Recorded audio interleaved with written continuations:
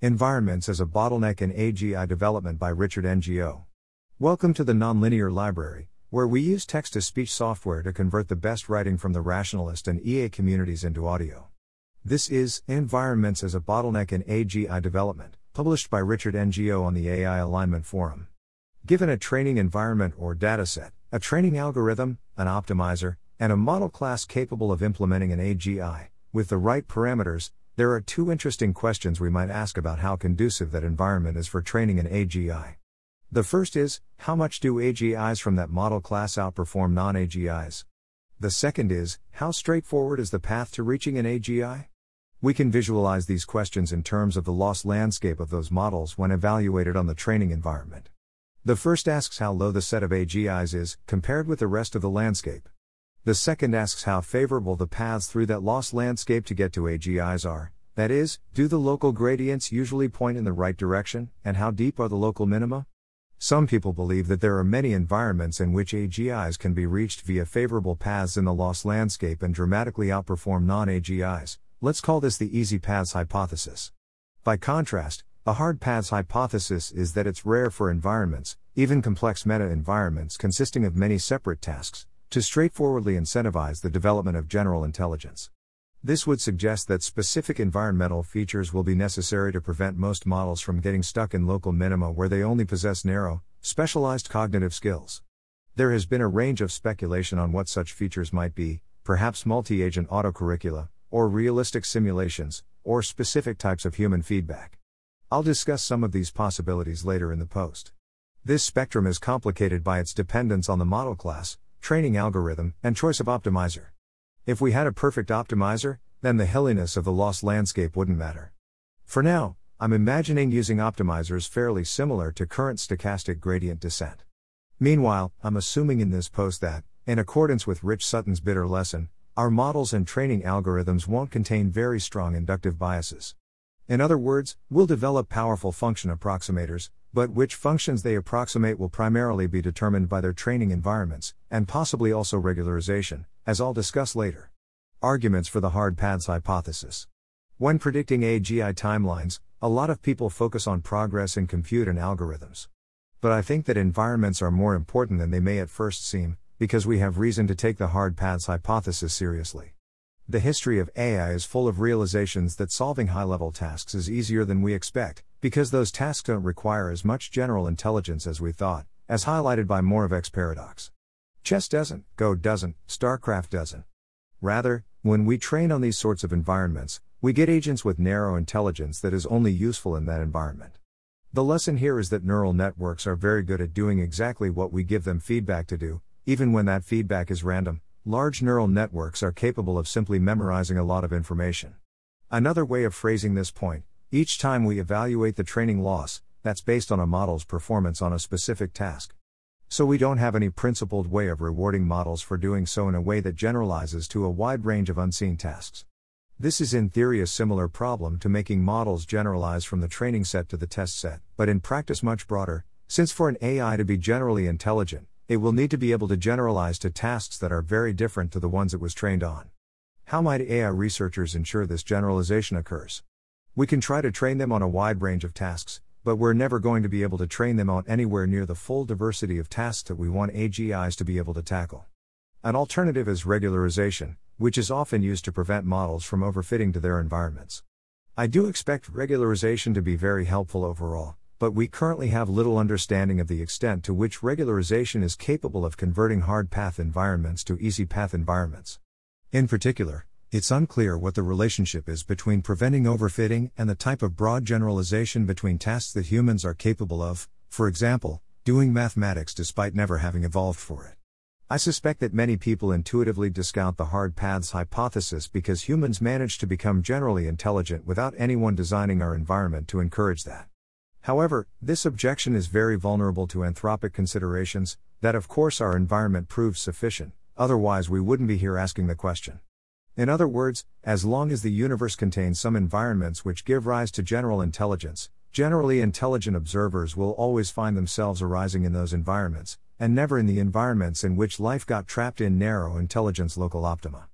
so we can't infer from the existence of our ancestral environment how much of a lucky coincidence our own general intelligence is, or how many difficult to recreate components were crucial during its development.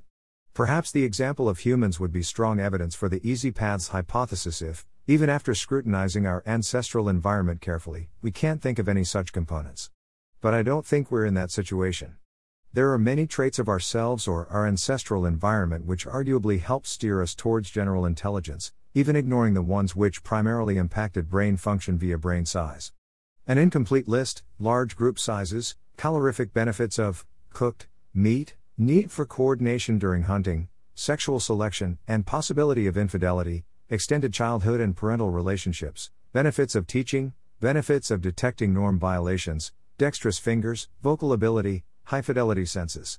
If it turns out that we only became generally intelligent because all of these variables came together just right, that suggests that designing easy path training environments will be tricky. This difficulty is exacerbated by the fact that our understanding of human evolution is very incomplete, and so there are probably a bunch more factors which could be comparably important to the ones I described. Here's another way of thinking about my overall argument.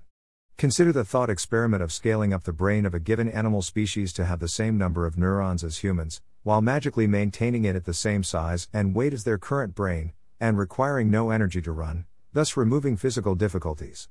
Suppose we then fix their bodies in their current forms, only allowing brain architecture and content to evolve. The precise details are a little fiddly, but I think the core idea makes sense. Almost any species we did this to would evolve additional narrow intellectual capabilities which are useful in their environments, since it's unlikely that their current brain size is optimal when energy costs are removed. But how many of them would reach general intelligence with the span of 100 million years or so, assuming no interactions with humans? If easy path environments are common, many should get there. If rare, then few. I expect that most animals in that situation wouldn't reach sufficient levels of general intelligence to do advanced mathematics or figure out scientific laws. That might be because most are too solitary for communication skills to be strongly selected for, or because language is not very valuable even for social species, as suggested by the fact that none of them have even rudimentary languages. Or because most aren't physically able to use complex tools, or because they'd quickly learn to exploit other animals enough that further intelligence isn't very helpful, or, if true, this implies that we should take seriously the hypothesis that it will be difficult to build easy path environments. We should note, though, that even this thought experiment is not immune from anthropic considerations. Clearly the answer for chimpanzees will be highly correlated with the answer for humans. And strong correlations might remain even for animals that are very far from us on the evolutionary tree. For example, suppose sexual selection, which has ancient evolutionary origins, is a key requirement for developing general intelligence. Or imagine that the limited storage capacity of DNA imposes the regularisation necessary to push animals out of narrow intelligence local optima. The fact that these traits wouldn't occur by default in training environments for AGIs weakens the thought experiment's ability to provide evidence in favor of the easy paths hypothesis. We might dispute the relevance of thought experiments about biological environments by arguing that, unlike evolution, AI development is supervised by researchers who will be deliberately designing environments to make paths to AGI easier.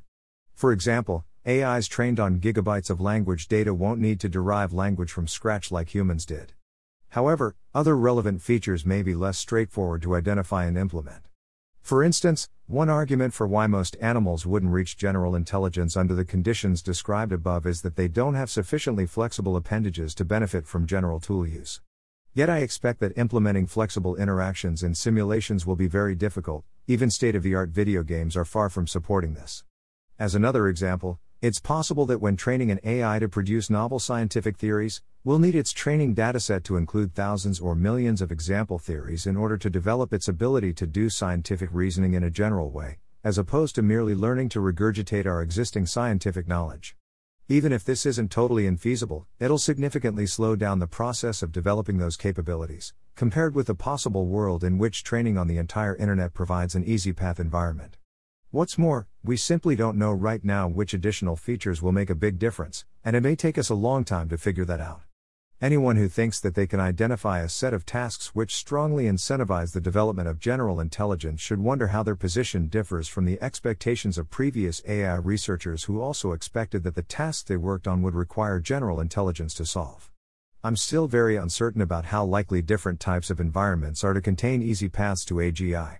But the hard paths hypothesis seems plausible, and the limitations which anthropic considerations place on our ability to refute it should push us towards expecting the development of AGI to take longer than we otherwise expected.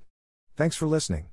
To help us out with the Nonlinear Library or to learn more, please visit nonlinear.org.